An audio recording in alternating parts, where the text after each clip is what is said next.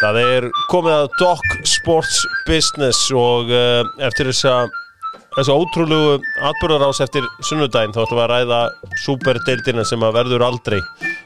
Stefán Pálsson, sagnfræðingur og Páll Kristjánsson eru hjá mér.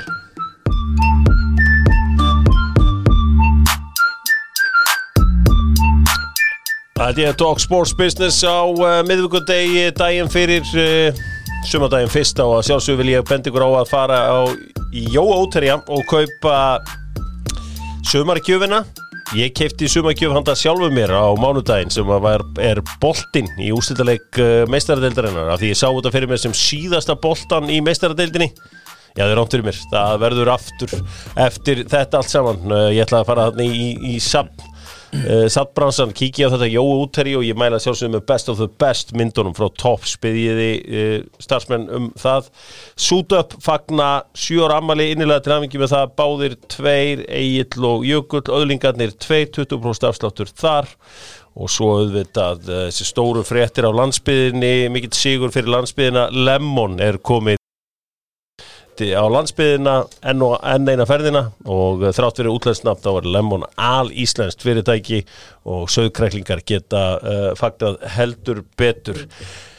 Evrópska superdeildin það bara búið að henda henni í ruslið. Andrea Agnelli frá Juventus gerði það bara endanlega í morgun. Stefán Pálsson og Páll Kristjánsson, það auðvitað búið að segja rosalega margt þetta allt saman. Þetta ævintýralega klúður Páll, þú ert formaður knattspyrnudeildar KR. Ég meina, ætluðu einhvern tíðan að vera með súperdeild? Og með að við hvernig þetta var kynnt fyrir fólki, það var nú hérna formaður forseti Júfa og FIFA tölu það að menn hefur komið virkilega aftan að mönnum því alla síðustu viku unnu menn að skipulegningu að breyttri meistaradeild. Þannig að maður svona velti fyrir sig hvort að einhver hafi komið þar upp þess að stóru fjölina ekki fundist nægilega mikið komið til mótsviðu þá fyrst og fremst fjárhagslega því þetta virðist allt snúast peninga þegar öllur að botnin kvólt hjá þessum félögum en maður hefur ekkert á tilfinningu að það hefur verið eitthvað svona sprengja til þess að sprengja upp. Ég meina menn svöruðu ekki eins og fyrir þetta allt í nú var eins og mikið verið umræðinni Klopp hentu til vagnin, honum gett að standa og svara fyrir Solskjær öðrum þjálfurum það steg engin stjórnaformaði fram og tók upp hanskan eða hvað fórsetið þessara meintu súperdeildar og einhver voru menn að tala bara logo eitt og sér væri nú ekki til marks það væri mikil alvara á baku þessa keppni. Nei, sko Florentino Pérez kemur þetta fram Stefán á mánudagskvöldi þarna í þætti á Spáni og talar alveg talar af sér á margan hátt, hann talar stytta fótboltaleiki og það voru alls konar gullkott sem koma frá honum, það eiginlega eina sem við heyrðum. Já, sko, maður upplifir það, maður kemur oft og talar lætur eins og að sko fréttir gærdagsins hafi verið einhver stór tíðindi sem að gleymast nú oft, en núna erum við hreinlega að tala það að við erum að upplifa sögulega tíma. Ég meina, þessi fáránlega atburðarás mun verða leikinn þáttaröð á Netflix. Það bara annað er útilokað. Og sem sko þetta ævintýralega klúður, sem við munum ekki gleyma því að hótunin ofurdeildina búin að vera kjarnorkuhnappurinn sem að stóru liðin eru búin að nota í 20 ár. Þetta var alltaf stóra hótunin sem var alltaf dregin fram að mikilli alvöru í hvert sinn sem átt að setjast niður og semja einhverja breytingar, semja skiptingu á peningum og einhvað slíkt. Og fyrst þegar að maður heyrði talað þetta, ég meina þegar það lag út New York Times skúbbaði því seint á síðasta ári að þetta það væru umræður bak við tjöldinum að fara í þetta, þá hugsaðan bara jæja, þú veist, núna verið að fara að semja á núna nota þessa hótun og lengi vel hélt ég að þetta væri bara það. Síðan kemur bara í ljós einhver sko ævintýraleg vanhæfni að svona einhverjir af þessum forystumönnum virðast hreinlega hafa ætlað að taka þetta einhverju skrefi lengra, aðrir einhvern veginn fara með bara vegna þess að þeir þora ekki að taka sénsina og segja nei. Það stokkið af stað án þess að hafa sko þjóðverjana og frakkana með í þessu sem eitt og sér bara drepur málið en þá einhvern veginn ákveða hinn liðin sem eftir eru að bara taka sénsna og þeir muni koma þeir muni skila sér og svo bara ákveðið að íta á kjarnorkuhnappinn og það bara gert með einhverju faxi og bara með einhverju wordpaint logoi á sunnudegi og sko í staðin fyrir að vera með sko flottustu tölvugrafíkina til þess að útskýra hvernig þetta verið besta móti í heimi vera allavega svona búin að upphugsa einhverja reglu það hvernig eigi að velja hinliðin inn og þar framöndi göttunum að þá þetta bara rugl Þetta er með hreinum ólíkindum, það enginn sem að bakkar þetta upp og hvernig gat þetta farið öðruvísi heldur en bara enda öðruvísi heldur með ósköp Palli, var þetta bara hótun? Ég held að þið sjáu þetta líka svo skrítið að daginn eftir að þeir hendi þessari bombu fram þá kemur UEFA með nýja breytingu á meistaradeildinni kynni breytt fyrirkomulag hjá meistaradeildinni og allir þessir aðilar sem eða flestir, Arsenal Tottenham væntanlega ekki átt fulltrúa á þeim fundum en allir þessi aðilar sem stóðu að þessari nýju ofurdeild eru búin að funda með knattspyrnusamböndunum og UEFA og FIFA að þessu breytta fyrirkomulagi. Alla vikuna hafi þessi menn setið að fundaborðinu. Ég held að ef þið skoði bara þróuna hvernig búin að vera undanfarin 10-15 ár hvernig skipting fjármagns hefur verið í meistaradeildinu og í Evrópu að stóru liðin hafi verið að fá æ meira. Og ég held að ég sé að segja satt og rétt frá að þessi 12-13 lið sem mynda þessi svo kallu superdeild eða þessi lið sem standa þarna fyrir utan að fá upp til 90% af því fjármagn sem meistaradeildin að skila og þetta hefur margfaldast á undanförnum árum og í dag upplefa þau og einhvers konar vandamáli þekki allir þeir sem með stóran rekstur að í erfiðleikum þá verða erfiðleikarnir stærri og flóknari og við þurfum ekki genið annan að horfa á félagans á Barcelona við stendur bara fram með því að það allar rekstarhæf eining við get ekki keypt leikmenn við þurfum að borga niður skuldir næstu 10-15 ári Barcelona getur verið mjög erfiðar það að sjá menn einhvern skyndigróða en ég held í grunninn hafi þetta snúist bara hótun og allt í hún hafi sér knattspyrnusambönd evrópska knattspyrnusambandi og FIFA allt í hún þau góðu kallarnir en við skulum ekki gleyma því að það nú alveg grassera spilling og vandamál þar undanfarin áratví. Já, það einmitt þetta hótun en svo eru menn bara ekki búin að hugsa út strategíuna. Þú veist, við tapa einhverri störukeppni og hafa ekkert plan B í þessu. Sjáu líka í þessu efnum af því að ef við skoðum eigandahópinn á bakvið þessi félög, þetta eru flestast Amerikanar sem bara hik ekki við það að taka félög og færa þau frá Oklahoma til Los Angeles, Seattle og Toronto, menn færa bara félögin. Núna fyrst þessi menn að upplifa eitthvað sem þeir ráð ekki við. And the Lakers moved to LA where there are no lakes og allt þetta og the Jazz moved to Utah where they don't allow music. Já, fyrir ekki það. Þannig að þetta kannski eitthvað sem þeir sá kannski ekki fyrir að því heldur skilji ekki að mörgu leiti kannski evrópskan kúltúr og þá sérstaklega hvernig lætin hafa verið á Englandi. Í Bretland. Já, og þetta að hluta til kannski endurspeglar einmitt ástæðan fyrir að þetta gat gerst núna en ekki fyrir skiptin að hluta til bara breyting á samsetningunni á eigandahópnum á þessum stærstu liðum. Skulum átt okkur á því að fótbolti í rauninni þráttir að menn tali eins og fótbolti sé big business að þá hefur fótbolti bara lengst af alls ekki verið það. Stórliðin í Evrópu hafa bara blætt peningum með svona örfáum undantekningum. Það hafa kannski helst verið hafa verið Manchester United og einhverju leyti kannski Arsenal sem hafa verið í þessum business til þess að skila eigendum sínum einhverjum arði. Önnur lið hafa bara geta gengið í sjóði bara skattgreiðenda í viðkomandi löndum eða eru partur af einhverjum hvítþvotti hjá einhverjum arabískum furstum eða annað slíkt. Núna það eru hins vegar komið nokkur af þessum liðum eru í eigu bandarískra fjárfesta eða ég meina bandarískra vogunarsjóða eins og í tilviki AC Milan svo dæmi sér tekið.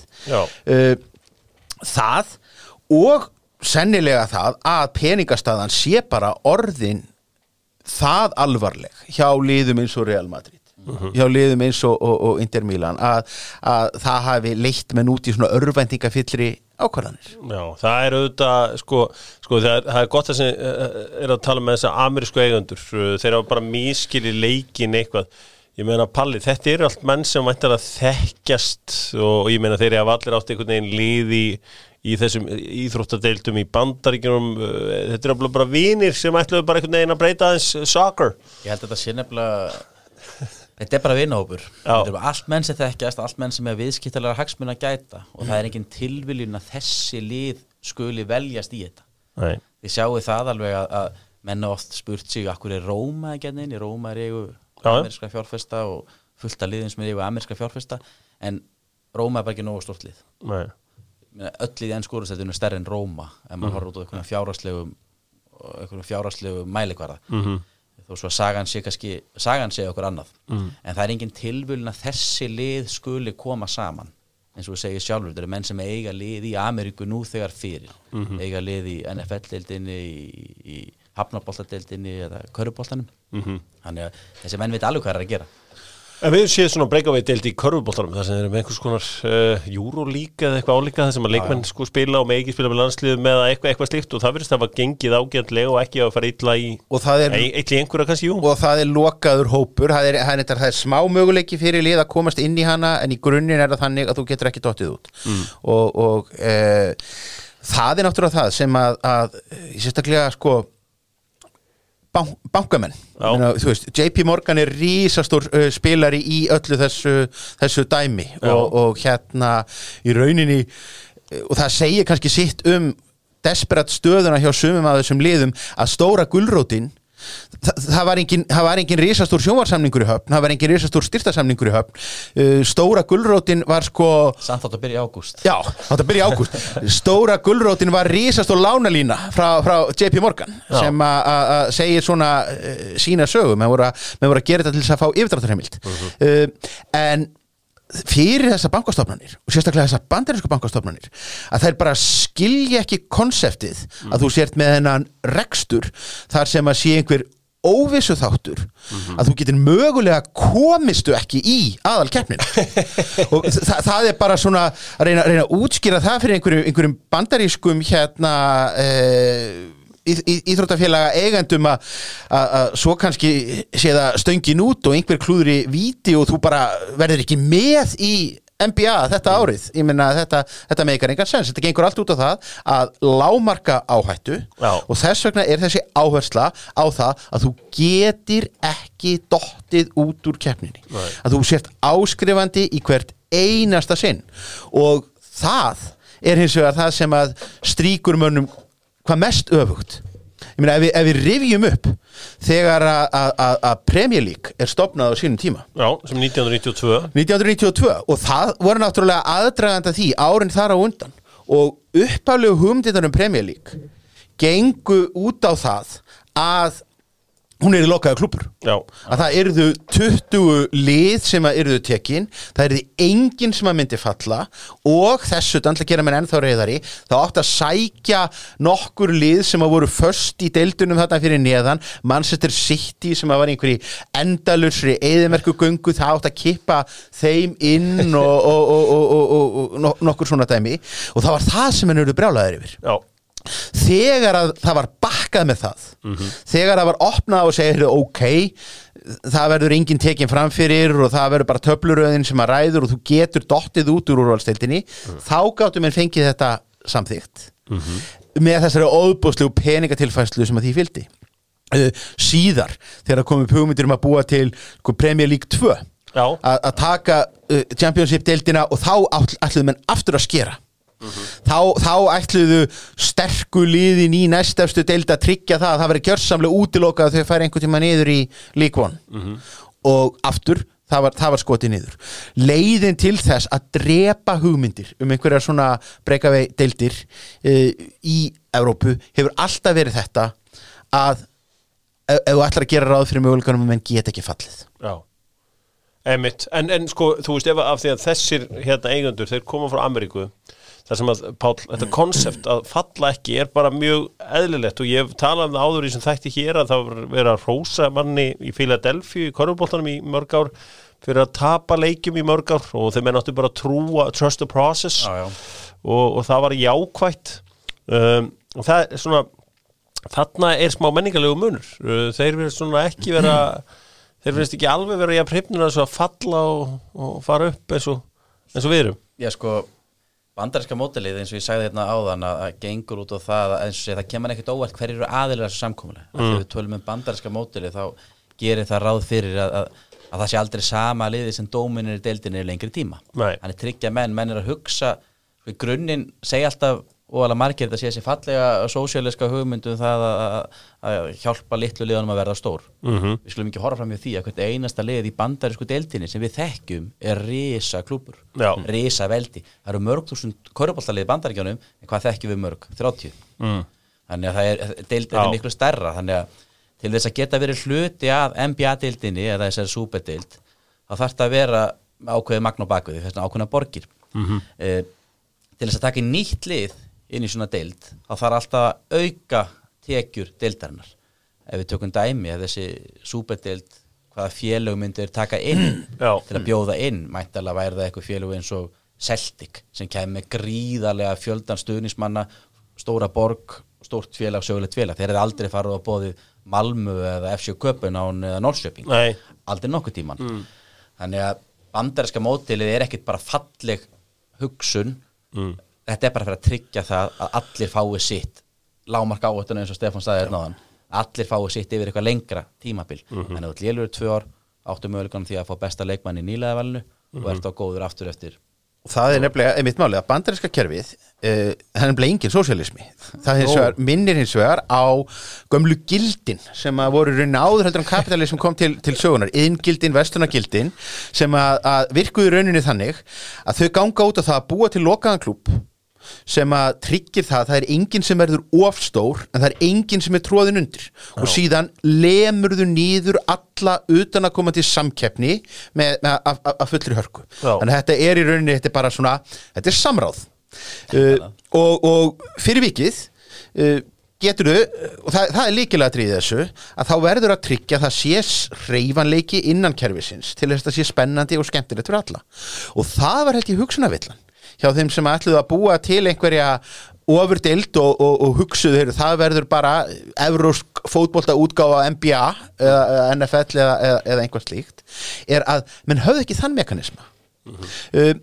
Í fyrsta lagi er bara mjög óraunhæft með það bara hvernig fótbolti er sem grein að reyna að búa til einhvers konar nýliða kerfi, þú veist það er ekki eins og þú sért bara að taka menn úr einni körfubolta háskóladeild í Bandaríkjunum og getur haft utan þetta, en þú ert að framleiða fótboltamenn allan heim til koma í atvinnumennskuna á mismunandi aldri, þú veist bara systemið virkar ekki þannig að ef menn hefðu alltaf að fara alla leið þá hefðu menn í rauninni orðið að vera með kerfi með stífum launaþökum með einhvers konar mekanisma sem að veldi hver lélegu liðin fengju betri leikmenn og þar fram til göttunum.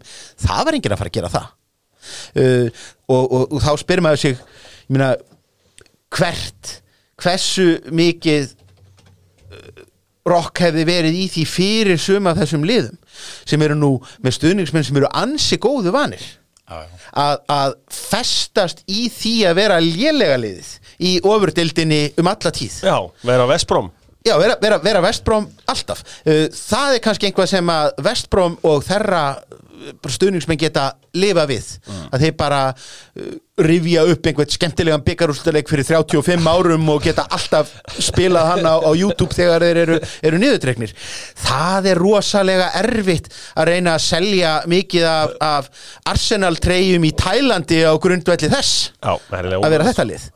Þannig að það var hugsunarvillan í þessu og segi mig það að þetta átti aldrei að gerast. Þetta átti að vera bluff sem fór úr böndunum og fyrir viki ertu búin að eyðileggja þetta bluff langa framtíð. Hérna, það er eitt í þessum. Ég meina, top 6 er eitthvað konsept í Bretlandi sem ég skil ekki almennilega en líklega er þetta bara top 6 ríkustu liðin. Ég meina, ef það væri búin til Skandinavíu-deild og þetta var á 6 lið frá Íslandi og væri top 6 á Íslandi það var svolítið magnað að hugsa til þess að þitt félag, Stefán, fengi ekki vera með þar líklega í dag en hefði verið fyrsta lið þarna inn fyrir 30 ára síðan. Því að þetta er náttúrulega allt breytingum háð og ég meina, þú veist, þitt lið verið væntanlega fyrsta lið inn í það allt saman. sko top 6, hvernig er valið í þetta ég meina, ef ég hef verið Everton stuðningsmaður þú veist, það þeir sem ég tengi mest við, ég hef verið mjög ósáttur við að Tottenham Enda stukku Everton var líka fyrstur á vagnin og sendi frá sér fréttatilkynningu og hérna, en þeir hljóta svolítið að upplifa sér líka þannig sko, Tottenham er svona á jaðrinum en þeim er boðið að vera með í partíinu segja bara, já, við erum núna bara top 12 á Everton, þeim er ekki boðið með þeir eru bara drullu fúlir ég held að það sé kannski máli í grunninn þessi yfirlýsing frá Everton þeir eru alveg eins geta verið heilmenni borðið Já, þetta er bara hugmyndin einmitt þetta að það að Frjós reyna að frista hérna hluti í tíma frista fótboltan og segja bara 2021 sé árið sem við miðum við að einhvern veginn þessi lið sem við skilgreinum sem 15 stærstu í heiminum árið 2021 að það eigi bara að vera 15 stærstu alltaf og það er þráttur allt ákveðin hreyfanleiki. Við skulum minna okkur á það að þegar að svona fyrstu Evrópudeildar hugmyndirnar fóru í gang fyrir alvöru rétt síðustu aldamót að drifkrafturinn í því var PSV Eindhoven sem að var einhvern veginn leita á sig sem Evrópustórveldi fyrir þó ekki nema 20 árum síðan sem að væri eiginlega bara sko fastir í oflitlu landi. Þeir komu með hugmyndina Evrópu Atlantshafsdeildina og það var hún kemur fram með mitt bara rétt aldamótin 2000 og gekk út á það að þá ætluðu menn að pikka út stórlið í þessum aðeins minni deildum Evrópu og það átti að vera þá úr Hollandi, Belgíu, Portugal og Skotland þar myndum menn búa til deild og þau lið ætluðu bara að kúpla sig út úr deildunum heima fyrir síðan stækkuðu menn þessa hugmynd og fóru að taka inn sterkustu skandinavísku liðin og eiginlega sko nýðurstaðan það sem að var til þess að svæfa það mál var það þegar að UEFA fór að hræra í Evrópudeildinni tóku inn þessa riðlakeppni þar sem var svona öðrum þræði hugsuð til þess að skapa verkefni fyrir þessi svona næststærstu lið.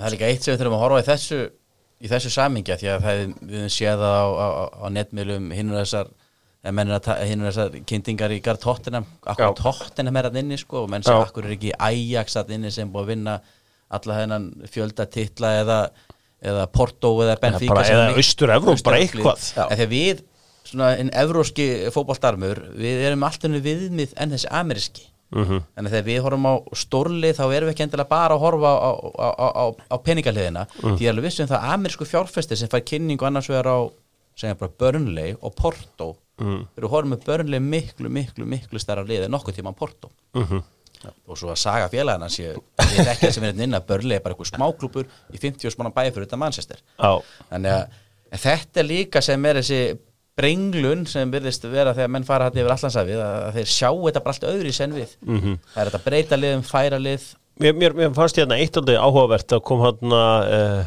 það er til törm í viðskiptunum sem heitir Market Disruptor og þau segja að klár Market Disruptor fyrir 5 ára síðan hafi verið Leicester City svona skilja sko vinnur okkar í Bandaríkjunum ekki bara hvernig gat, þeir vilja bara fá útskýringu á þessu, hvernig gat þetta gerst og þetta er náttúrulega eitt af ástæðunum fyrir maður svona elskar fótbolta af því að svona fáránlegi hluti geta, á okkar líftíma hafa fáránlegi hluti gerst, Grikkir eru Evrópumeistarar ekki á einhverju fallegu eða einu slíku en á skipulagi og einhverju, ég meina Danir eru Evrópumeistarar 92, ég held að þetta séu svona 3 kannski viðburði sem að svona hopp upp í, kannski Verona verður þarna Ítalíumeistari og við í 8 úrslitum með þeim og Deportivo tekur þetta á Spáni sko, sem að er bara óskiljanlegt í dag Boa Vista í Portugal en allavega, þeir voru klárlega market disruptor og hann var að segja að þetta fær þessa gæja til að hugsa og en hvað er meistaradeildin í dag, Stefán? Hvað er meistaradeildin í dag? Annað en Superdeild, er ekki Barcelona alltaf þarna, er ekki Real Madrid alltaf þarna, er ekki Paris Saint-Germain alltaf þarna, þú veist, Liverpool og Manchester United taka sér stundum eins og frí og koma svo aftur þarna og ég meina þú veist, þetta Er þetta ekki superdeild? Ég meina þeir eru að fjölga þessu nú upp í 36 Swiss model. Já, sem að hefur bara það markmiði að fjölga sko, spiluðu mínútum sem að þú ert að selja út í heim fyrir vikið sko það mun virkilega reyna á færni sjónvarslýsenda að reyna að selja mönnum þá hugmynd að það sé verði einhver spenna í fórkeppninni í Champions League með þessu svissneska kerfi vegna þess að það í rauninni vinnur gegn líkunum á einhverju uppsetti. Þú ert að tryggja eins og er ákveðna leiki og það er viðburðum sem Amerikanina leita eftir að tryggja þess að Liverpool mæti real á hverju ári. Já, og það er það í rauninni, ég meina það er engin að horfa það er engin rauna eftir að horfa á sjálfa fórkeppnina í NBA sjáðundi það sem einhvern raunhafa möguleika eitt af sterkustu liðunum dettu leik. Ég meina, það er ekkert partur af leiknum á meðan að það eina sem að fær blóðið til þess að renna hjá okkur er þegar að sko bara eins og í vetur Real Madrid misstígur sig í 2 fyrstu leikunum í riðlinum og allt í einu er þetta farið að vera smá spurningbítu sitja þeir eftir. Þú veist, er Shakhtar að fara að slá Real Madrid úr leik og þá fer maður bara að skipta yfir á þann leik í staðin fyrir að taka einhvern annan. Svo er líka spurningin eitt sem maður þarf að velta fyrir sér. Hversu langt næri þessi rómantík að því að núna er þessi stóru lið búin að stígu upp á fyrir leikmennum svo Carragher og Neville og allir stuðnir sem stíði fram og sagt við þurfum að bjarga fótboltan við þurfum að horfa á grasrótina en að móti kemur þegar við horfum á hana raunverulegu grasrót í fótbolta að því við erum ennþá að tala sko Liverpool og United sem er bara tröll þeir eru bara risaklúbar en hvar er hinn raunverulega grasrót og hvernig ætlar UEFA að bregðast við núna við sjáum bara breytingarna sem við höfum haft á Ísland það er búið að fækka íslensku liðum í Evrópukeppni en það gerist ekki lengur að stórlið koma að spila á móti íslensku liðum í fyrstu umferð þannig að við erum að fjarlægast þennan stóra fótbolta þetta er þannig að sko forseti UEFA og FIFA sem hafa stigið fram núna og allt í notin talsmenn litlamannsins þeir þurfa svolítið að skoða fótboltan í stærra samhengi því það er miklu minni peningur sem rennir núna niður til íslenskra félagsliða ef við tökum dæmi að við erum búin að missa sæti í Evrópukeppni það er búið til einhverja konferens Evrópukeppni sem íslensk lið muni að fulltrúi og það er sko eiginlega meiri kostnaður en peningar sem fylgja þáttöku þar þannig að hvar stoppar þessi rómantíska bylgja sem fór að stað hérna þegar menn fór að tala hérna og svo er annað sem að maður veltir líka fyrir sér sko einn sjarminn við meistaratildina þráttur þennan leikjafjölda sem að er það að við erum í leikjunum að sjá svona mismunandi kúltúr. Við erum að sjá mismunandi svona fótboltastíla þar sem að við erum kannski vanir því að horfa á stóru spænsku liðin, pakka saman sínum andstæðingum og svo komaðu bara og mæta ensku liðin sem leika þess annan bolta og það er oft gaman að sjá þá mælingu hvernig það kemur út þú slípar alveg út alla þessa núansa milli þessara liða ef að þau eru að leika í hverja einustu viku eftir nokkur ár af ofurdeild þar sem að Inter Milan og Arsenal eru að spila á mánaðar fresti þá verður engin munur á fótboltanum á þessum tveimur stöðum. Líka sem er svo skemmtilegt sko að heimurinn er svo bilar og þú veist það er Shakhtar Donetsk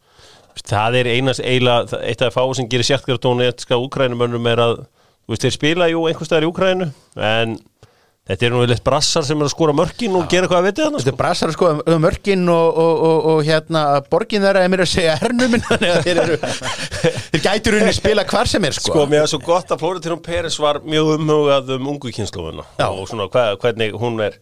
Sko ég verð að viðurkenna eitt að ég er alveg búið lingu og svona heyra aðeins hvernig samtölun er í gangi þarna og þetta eru allt annað fólk heldur en þegar að sko við tverum vorum yngri og ég meina Stefán þú ert 5 árum eldri ég þannig að ok, ég ætla að hafa þína kynslu líka inn í þessu við hefðum líklega hugsað superdeild, klári þetta, komið með þetta en þessi allan ungmenni sem að ég allan að heyri í og hlusta á þau, bara ég sagði þetta í gerð þau kæra sig ekki einhverju svona þetta er bara ekki í einhvern veginn í þessu Ertu á samanstæðu ég, Palli? Veistu hvert ég að fara? Algjörlega. Ég er að meina sko, ég held að ef þú vilt slá í gegn með KR þá kemur fyrir á Facebook núna fundum gamla KR búninga ætlum að nýta þá í sumar umhverfisvend og hérna förum í gömlu búningana og það var allir bara, það er þið mest cool við sko við fyrir utan það sem að var svo dæmi fyrringuna í þessu er það að hann kemur einmitt ekki og segir, hann kemur heldur ekki inn og segir sko, hann ætla að ná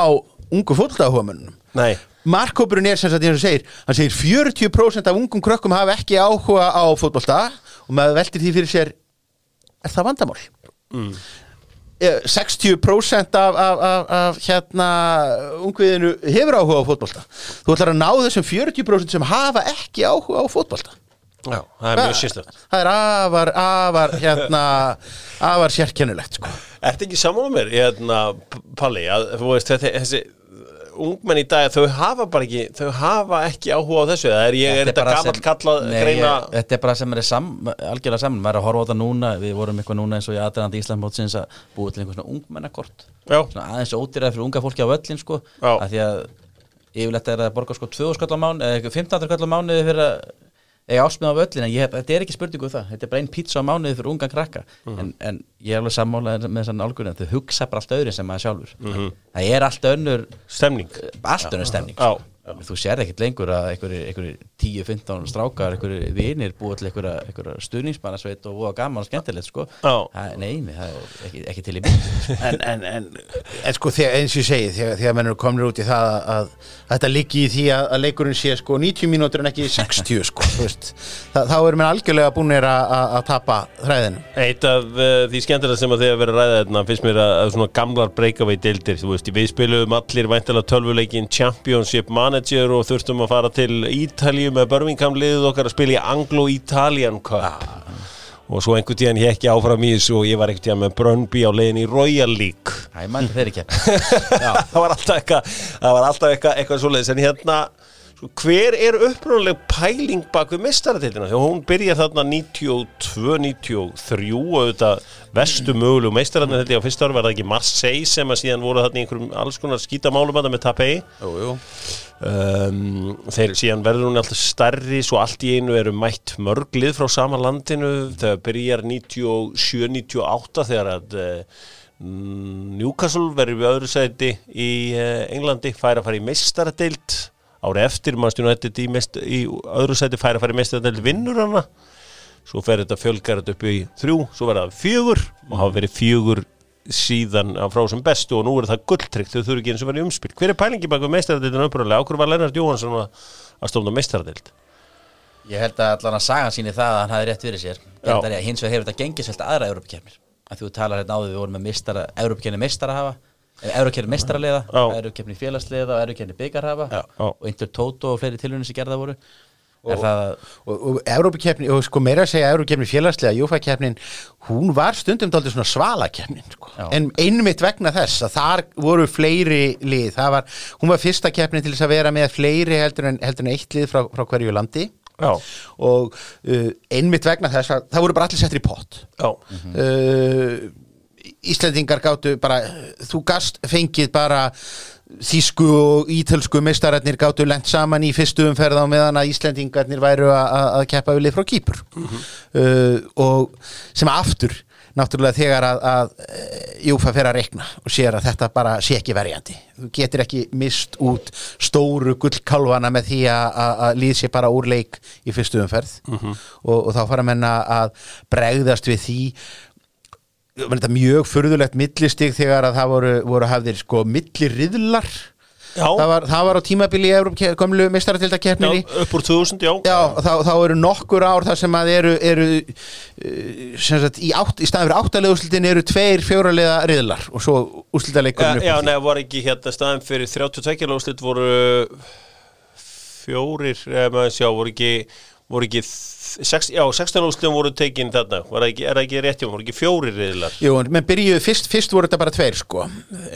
Þannig að hérna svo gengisveldur þetta enn frekam að því við erum að tala hina keppnina líka með því að sko liðin sem dutt út fóru inn í inn í sko Evrópudeildina Já, ef skeist á þig og varst í þriðasæti þá bara fyrstu annað aukalíf og þá í rauninni dálítið þessi hugsun að stóru liðin verði að fá fleiri leiki Rangers fór í úrslit Evrópukeppninnar á móti Zenit í Manchester og það ekki unnið, ég heldur að við unnið 2 Evrópuleiki allt árið fór samt úrslitaleiki Nákvæmlega og þetta þannig í rauninni má segja það að Júfa í rauninni alveg jafn sekt og þessi stóru lið í þeirri hugsun að vilja bara fá sem flesta leiki vilja fá meira bara materiál sem að hægt að selja þannig að þeim jafn lítið umhugað rauninni heilindi keppninar eða íþróttarinnar munurinn eins og að sá að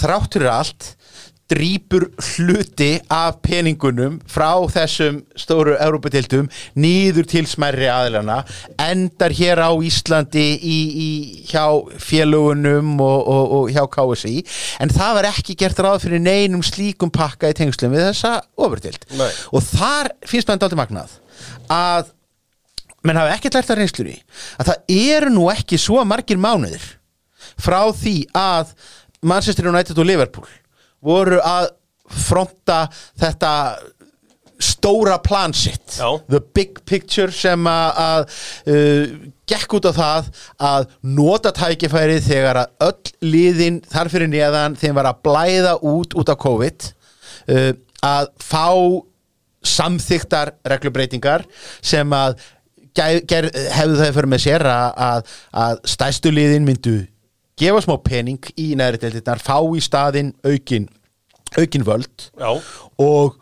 þar var gulrót þar var gulrót en menn klúðruðu kynningunni ansi mikið og lippuðust niður með það og þess vegna þetta dálítið magnað að menn skuli engan lærdóm hafa dregið örfáa mánuðum síðar vegna þess að það furðulega í þessum ofurdeildarplönum var það að það var engin gulrót með Ég held ekki bara það meira að segja svona til þess að gera þetta meira svona PC þá var svona hent inn einhverju óútfærðri hugmyndum það er nú sinni einhver kvennakeppni með þar sem menn áttuðu sér nú ekki einu sinni á að þar væru búin að sko ífa fjæðrir enn frekar vegna þess að í kvennaboltanum eftir þráttur allt í þeirri stöðu að yfirburða lið Lyon og Wolfsburg eru bara ekki með þannig að þetta hefur rauninni verið bara sabotage á Svo skulum ekki bara gleyma því að sko að því að þau öll eru á botni kvólt á snýstu peninga og menn á baku þetta ég held að sé nú ekki liðin nema einhverju 6-7-8 mánuði síðan liðin svo Liverpool og Arsenal og fleiri settu bara alla starfsmenn á hlutabótaleiðina sko. Þannig að þeir eru bara svo langt frá öllu grunngildum þessara félaga og þeir tekja bara ekki söguna að gera sig grein fyrir út á hvað það kemur. En sko barátta hinna litlu og stóru, hún fer ekki bara fram í Evrópu, hún fer líka fram hér á Íslandi og hún hefur farið fram núna hér og ég meina Palli, þú hefur verið í hjartanu í þeirri baráttu að berja á okkur litlu liðunum og Stefán, þú ert náttúrulega komin með okkur í lið núna. Hann vildur þetta fjölga í deildinni, hans menn. En mér leist mjög vel á að það eru stofnuð bara íslenska ofurdeildin með Fram, KR, Fjölni, Breiðablik, FH, Hetti Egilsstöðum, Selfossi og bara öðrum eru sagt að fokka sér. Þetta kannski gefur manni líka ákveðin skilning, maður þarf að læra þessu. Já, þetta hérna, sko, það er auðvitað rosalegt frambóð af fótbolta í dag og auðvitað fyrir ákveðat ári síðan hafði ég engan leik og nánast var bara heima á mér að hristast. Palli, þú 284. Manst þú eftir dögunum þarna þessum 2 miðvikudögum í ríkissjónvarpinu í maímánu þegar voru úrslitaleikir í Evrópukeppnum. Þetta voru bara bestu dag, þú veist, bara vitandi að því að væri úrslitaleikur í Evrópukeppni bikarhafa bara eftir 2 daga. Það hélt manni bara gangandi. Já, maður mann veit þessu, þetta maður gerði alltaf þessu stóru brúður og hann gerði eitthvað, það gerði maður að saman sko. Þetta hérna en þú veist Evrópukeppni félagsliða sá maður aldrei úrslitaleik en þeir voru 2 og þeir voru á virkukvöldi þannig að það var ekki boðið Evróp. Nei, já, nákvæmlega en þeir reyndar sýndu Evrópukeppni félagsliða þegar að Napoli og Stuttgart mættust. Og það var nú bara út af Ásgeiri Sigurðssyni. Já, það var bara út af því en svo gleymi ég ekki þegar Páll og bara annan leikinn sko. Já, var það bara annan leikinn? Já, ég held að þeir hafi bara verið annan leikinn sko. Bara, ég gleymi því ekki hausti 1995, ég er í 10. bekk og ég sé viðtal við hann Palla Pál Magnússon þar sem hann kynnir meistaradeild Evrópu til leiks og fyrsti leikurinn verður einmitt leikur Rangers hvort það var Rangers Juventus fyrsti leikurinn og bara þetta verður í vetur hjá okkur og ég held að LRB Skram bara afhendi sín þetta. LRB Skram og Lennart Jóhansson sem faðir meistaradeildarinnar voru ofboðslega miklu vinir. Já. Og þetta var bara eitthvað svona sem LR bara hélt á, bara rétt honum og eiginlega bara eitt á play. Og sem er nú meira að segja sko þá skulum við hafa í huga þá voru henni fáránlega fá ár liðin frá því að KSI bara stóð í baráttu gegn útsendingum.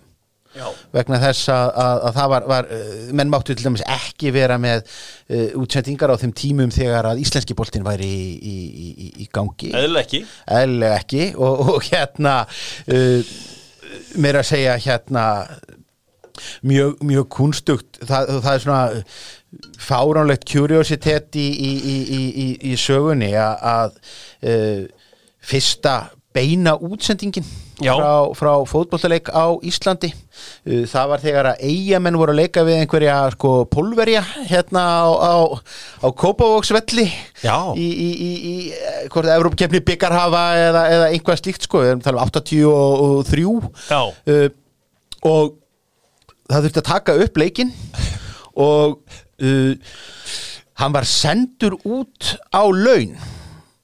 Já. Það var bara hnift í alla í Eyjum og sagt, heyrðu, kveikið á sjónvarpinu ég er hérna með eina myndavél þetta var ólulegt og ekki neinir samningar þetta og þeir á höfuðborgarsvæðinu sem að kveiktu á sjónvarpinu á miðjum degi, þeir eru bara mjög hissa sáu að þarna var bara leikur í gangi. Þetta ákvað Bjarni fel upp á sitt einstæmi sko. Já, bara hringja sína menn í Eyjum og prófa að kíkja Já, það fjandinn orðið laus ef þetta hefði spurst út og Eyjamennirnir sko svona, það máttu náttúrulega heldur ekki segja frá þessu hérna á höfuðborgarsvæðinu því að Eyjamennirnir höfðu náttúrulega áhyggjur af miðasölunni á völlin sko.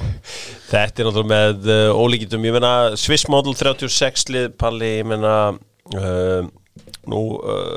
Swiss Model, það hefur eiginlega ekkert að gera með Swiss, þetta, ég kann ekki alveg útskýra þetta en það eru 10 leikir í riðlakeppni sem fara fram yfir einhvers konar skák-systemi. Þetta er eitthvað sem að fólki í skákinni þekkir mjög vel, þannig að við þurfum að fá Hannes Lífar hérna eða einhvern fljótlega til að fara yfir þetta. En það er að koma Evrópukeppni sem að þið káringar þegar þið mæti aftur að getið hort til með svona raunhæft sem er Conference League. Já. Getur útskýrt hana í svona 70 sekúndar máli. Hún er mjög torskil. Já. Og þetta er sko ég svo kann ekki að segja alveg nákvæmlega frá því, það er að tryggja það allavega að við eigum að geta fengið komist á raun í Evrópu og við eigum að geta svona aðeins bætt okkar stigaskor en þetta fara niður einu það verður engi peningar í þessu, það er óverulega fjárhæðir í þessu. Já. Þannig að það má ætla það skipti enn frekara máli að komast í þessa meistardeild Evrópu. Þannig að meistari á hverju ári fjárhagslegt forskot hans er ekki bara við liðin sko í 4., 5. og neðar, heldur gríðarlegt forskot á liðin sem er líki í öðru og 3. sæti og eiga að fara í þessa blessuðu konferenskeppni. En hún er að mér skilst að einhver leyti svæðiskipt. Já. Þannig að við erum að mæta löndum, verðum að mæta löndum frá Norðurlandi, Wales og Færeyjum og mögulega Noregi eða eitthvað slíkt sko. Íslandi og svona, þetta verður frekar súrt. En mun kannski þýða það að gæti kannski breyta aðeins hugafærinu hjá þeim sem eru reka liðin hérna á Íslandi þar sem að það að vera í 3. sæti hefur sko sjálfkrafa verið einhvers konar svona mini-lottopottur sko. Já. En nú er það ekkert nema 1. sæti sem gildir. Bara algjörlega. Og peningarnir er allir þar. Meistardeild Evrópu hefur niðurgreitt Evrópudeild og aðrar keppnir á vegum UEFA og fleiri sko. Meistardeildin er bara gullgæsin og það á bara að gefa í enn frekar þar. Já, nema það sem bara afleiðingin af því að þú hleypir fleirum í léttvægar Evrópukeppnir en þú ert ekkert að stækka pottin sem að þeir fá greitt úr sko. Nei. En það maður velti því nú samt svona horfandi á þetta frá hliðalínunni hvort að það sé endilega slæmt það að hafa þetta spil, þetta vonina Evrópupeninga hefur nú kannski ekki endilega leitt alltaf til ábyrgustu peningalegu ákvarðanina. Maður hefur á tilfengum að sé svolítið svona Inter-Toto-keppni menn heldu í lengi en náði aldrei flugi. Nei, Inter-Toto-keppni, ég vil segja bæta hérna einu sinni sem að gleymist að Juventus voru í Inter-Toto-keppninni 1999 og unnan ásamt West Ham. Það voru einhverjum 3 sigurvegarar á Inter-Toto. Newcastle líka, það ekki? Newcastle voru einhvern líka. 3 sigurvegara koncepti var náttúrulega alveg magna. Og svo var Leiftur alltaf fulltur okkar, eða ekki? Já, menn enti ekki að spila þetta út, sko. Leiftur var þetta nokkru sinni meðlans í riðlakeppni. Mættu held ég bara Hamburg og Torino, sko. Þetta var einhver, allagna Hamburg. Já, Anderlecht held ég líka. Og ég finn nú bara... Já. Ég hefði vilja vera að fluga á vegg þegar að leikmenn Hamburgar svaf mættu á Ólafsfjarðarvöll. Það var hiti í grasin allavega. Óku fram hjá skíðastökkpallinum og hugsuðu hvert erum við komnir, sko. Sko, stóri sigurinn eftir þessa viku það Alexander Seferin sem ég þór ekki að kalla Austur-Evrópúa hér því að ég var skammaður hérna fyrir nokkrum ára síðan að kalla Slóvena Austur-Evrópúa. Mið-Evrópúar kallaði þessi. Mið-Evrópúa, já, er mjög nákvæmur. Ég svona bara af tengingunum í Júgoslavíu þá var ég með á þarna austan þangað til fyrir nokkrum ára síðan. Er hann stóri sigurverðin í þessu, þetta nú svona hann verðist vera harður í horn að taka? Ekki spurning, ég meina það var í alvörunni talað eins og hann væri bara svona málamiðlun til þess að halda sætinu bara heitu þar til að það kæmi alvöru kandidat og tæki við þessu síðar. En þetta er náttúrulega mjög persónulegt uppgjör. Ég meina við erum að tala um það að sko hann er guðfaðir hvort það er dóttur sonar Agnelís. Bara fyrir 2 árum síðan. Hann notaði ekki en smá lýsingar. Nánir persónulegir vinir og má í rauninni segja að menn höfðu nú dálítið séð það sem svo að hann væri, ég meina svona litið á að hann væri nú ansi mikið að alla tíð að draga taum þessara stóru liða en í rauninni er þetta náttúrulega mjög flókin pólitískur línudans, hann þarf að halda stóru liðunum ánægðum en jafnframt að tryggja að það sé svona einhver von fyrir liðin þar fyrir neðan og þau hafi einhverja aðkomu. Ég meina það verða afleiðingar. Það mun taka langan tíma fyrir marga af forystumönnum þessara stóru liða að koma aftur almennilega að borðinu þar til einhver treystir þeim aftur.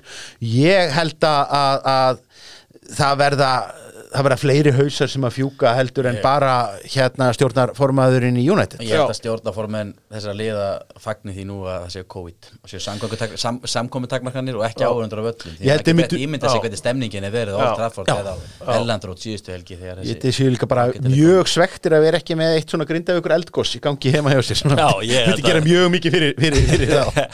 Já, ég meina, þú veist, við sjáum þarna að Ed Woodward, hann axlaði ábyrgð í gær og tilkynnti það, hann færi úr starfinu í lok árs. Samt vel að merkja, algjörlega án þess að tengja það við þetta, hann bara ákvað það klukkan korter í 9 á þriðjudagskvöld í apríl að nú er í tímabært að fara á önnur mið. Já, en þú veist, er þetta ekki það sem við erum alltaf að kalla eftir axla ábyrgðir að ræða þetta oft á tíðum í... Það er eitthvað mikið gengi á baksviðis að það var krísufundum með leikmennum United. Já, það vantaði nú bara fiðlutónlistina undir í ávarpi eiganda Liverpool. Já, og Jordan Henderson beið nú eftir ávarpinu svo henti hann fram í góða yfirlýsingu en það eru textasmiðir og almenna tenglega fulltrúar hafa fengið nóg að gera. Það sem ég vil taka út úr þessu það vil læra af þessu það þarf að fara fram einhvers konar uppgjör á milli yfirvalda og æðstu manna og svo þessar fulltrúar svo stóru liða en ég vil svo sjá þetta færast aðeins neðar. Þessi lið þurfa átt að sjá þið líka að þessi grasrót sem þið töluðu fyrir að menn þetta átt að sjá því hvaðan þeir kæmu að það má svo máli ganga lengra til annarra félaga til dæmis eins og á Bretlandi.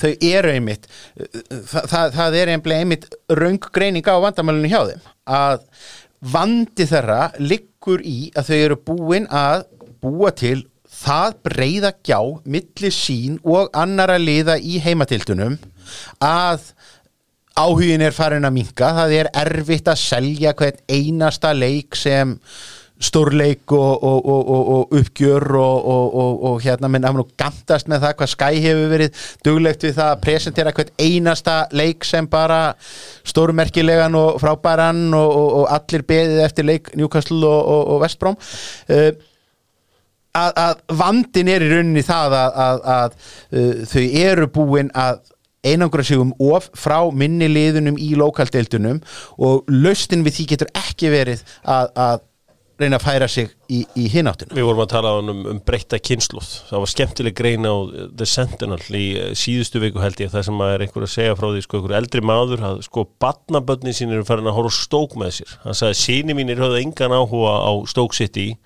en krakkarnir litlu af því vorum að tala hann var að tala að hafðu áhuga á þessu og svo sá ég að það voru einhverju Chelsea-stuðningsmenn sem skrifuður einmitt reyndar sem tilvíðunum Stoke líka We want those cold Tuesday nights in Stoke eða hvernig sem það er þannig að þú veist, við gætum kannski fara að sjá aftur, þú veist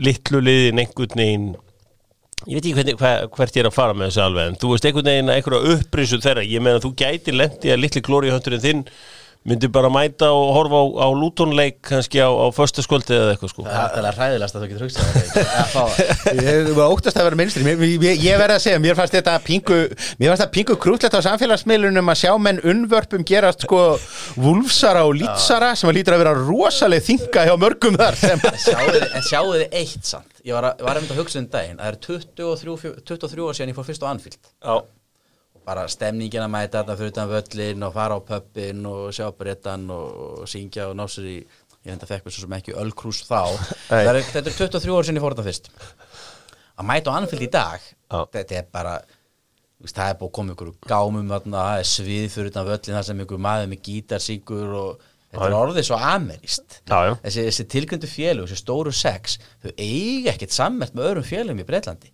þessi eins og fara á kaldan leiki á miðvikudagskvöldi í Stoke ég held að sé bara upplifun það er ástæðan fyrir að ég tek þig með á Kenilworth Road Já, ég held sko ef þið viljið fá sko hérna alveg svona frábæra matchday experience þá er það að fara Burnley Turf Moor það er geggjað þar er svona mjög traditional brest og maturinn þar er bara kidneypæið þú kannski færði eitthvað betra, ég hef ekki fengið neitt betra það fór einmitt á Burnley Stoke Hvað segirðu? Ég fór einmitt á Burnley Stoke þannig að það var eins brest og að getur orðið Sko Stoke er nefnilega frekar nýr völlur sko. þeir byggur til hann nýja völl þeir bara glimta vindmæla þarna í kring sko hann er þarna upp á þarna hafið komið þarna þetta er hann í kringur hringtorgarna efst upp á hæðinni og þeir pældi ekki alveg í þessu að það væri þetta vindasamt þarna sem hefur búið til fullt af mörkum og assista fullt af en sko stóri vinnurinn Alexander Seferin stóru vonbrigðin ég er ekki verið neinu vonbrigð með kannana þú veist af því að ég bara bjóst ekki við neinu en ég held að Andrea Agnelli sé svona ég hefði haldið að hann þú veist komandi úr þessari fjölskyldu sem búin að eiga þennan Juventus klubb í öll þessi ár þú veist það kemur auðvitað mjög successful business fólk sem að þekkja líka einhvern veginn hjartað í þessu öllu saman af því að Juve af því Inter er í tómu ruglunni núna eftir að Súning-grúpan er búin Þeir eru bara á haustnum og svo myndi ég nú bæta við sigurverahópinn pingu óvænt að nú er allt í einu er hérna eru Bayern München og PSG af öllum liðum komið með eitthvað moral high ground sko. þannig að meira að segja Emiratnir í Katar áttu að sjá þetta er ekki að fara að fljúa ég held að aðkoma þeirra er frekar verið svo þetta var bara, þeir eru það bara miklu viðskiptamenn og businessmenn þeir hugsaðu, sjáum þess að deild verða við verðum eitt af sem aukaliðum sem kom inn en við ætlum ekki að vera stopplendur þeir auðvitað áttu þeir sig á því en þeir náttúrulega og það hefði verið afar óskynsalegt fyrir Katar akkurat núna að fara að strjúka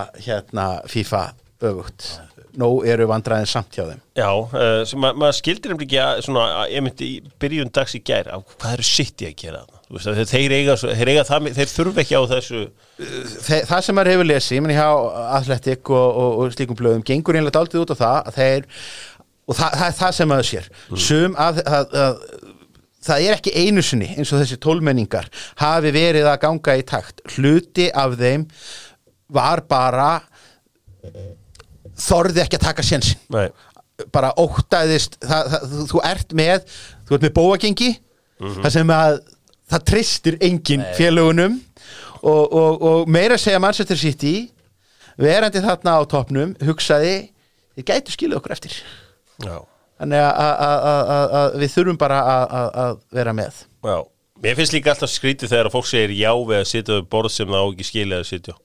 Ég hef einu sinni upplifað það þegar sendiherran í Bretlandi ákvað að bjóða öllum fyrrum knattspyrnumönnum í Bretlandi í kvöldverð og af einhverjum ástæðum nafni mitt skráð þarna inni sko og svo var hópmyndataka og ég sagði bara við hann, við get ekki hugsað mér að vera á hann. Já, þú veist, ég var í bekk á einu leik, hann sagði, jú, þú voru á myndinni. Svo náttúrulega voru sniðu krakkarnir á Twitter að gera grína minni, því ég vissi alveg hvað það væri framönda sko.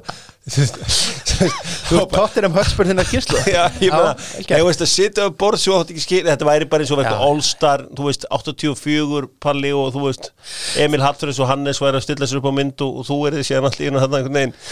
Ég væri stjórnarformaður, fengi allar með mér. Þetta svona eins og þegar að menn eru þegar að vera að taka frá treyjuna sko, treyjunúmerið hjá 20 ára. Kristján Lettner bara á Barcelona. Ekki gott. Nei, þetta eins og það Stóri, við erum búin að krýna sigurvegarinn í þessu öllu saman. Ég ánægði með að Gary Neville fekk ekki vera sigurvegarinn, en þó ég sé með harður United maður, þá einhvern veginn finnst mér leikþátturinn hans einhvern veginn, ég veit ekki hann ekki búin að nógu samfærandi á mig. Mér fannst hann tók mjög skýra afstöðu til þessu auðvitað og hann auðvitað mjög efnaður maður sjálfur og eiginlega svolítið Paris Saint-Germain League 2 í Salford. Þeir eru meira að segja að gera allavega að play-offs sko. Já, við erum með Íslendinga annarstað, við erum með Íslendinga Exeter sem geta líka verið í play-offs og við erum svo með Blackpool leikmann frá Grindavík á leiðin í play-offs, þannig að það heldur betur nógum að vera. Ég held að ég eitt að fáum ára þar sem átt leikmann í öllum píramítanum í Englandi. Síðustu forvöð, því að svo kemur Brexit og þá verða engir Grindvíkingar að spila í Blackpool lengur sko. Nei, það leiðilegt. Það nefnilega synd sko. Já, það gaman að sjá menn fara þess að óhefnbundu leiðir í þessu öllu saman. Páll Kristjánsson og þeir eru frændur sem ég glemdi að segja hérna í byrjun. Ég meðan það var eins og leiður alltaf í Deva fyrir Kanada sem ég fannst alltaf mjög skemmtilegur. Þær eru frængur eða þeir muni ekki eftir þessu. Já. Já, þetta var óvænt. En kannski ekki þegar með einhver hlið við hlið, þá það ekki svo óvænt. Dr. Fútból auðvitað þakka fyrir sig, fórum að nefnir þetta. Ég held að ég sé bara búin að setja punkt núna við þessa superdeild. Þetta var tilraun sem að mistókst, kannski tilraun sem að var engin alvara bakvið, eins og ég sagði. Þegar að logoið eins og Hafleðarsson hefði getað hannaða, þá kannski alvaran engin. Gæti það ekki bara verið, þó að það verið kannski sagt í gríni? Ég held að sé bara niðurstað þessara greiningar. Já, og svo býðum við eftir Netflix-seríunni. Ég eftir Netflix-seríunni þar sem að Florentino Pérez, hver getur leikið hann? Dustin Hoffman. Eitthvað teiknumynda illmenni sko. Eitthvað teiknumynda illmenni. Kemur og rantar 60 mínútna leiki og auglýsingar hlýja. Já, það verður hlegið að þessu viðtali held ég lengi. Ætli það ekki. Heyrðu, Dr. Fútból þakkar fyrir sig. Takk hérlega fyrir komuna. Verið sæl.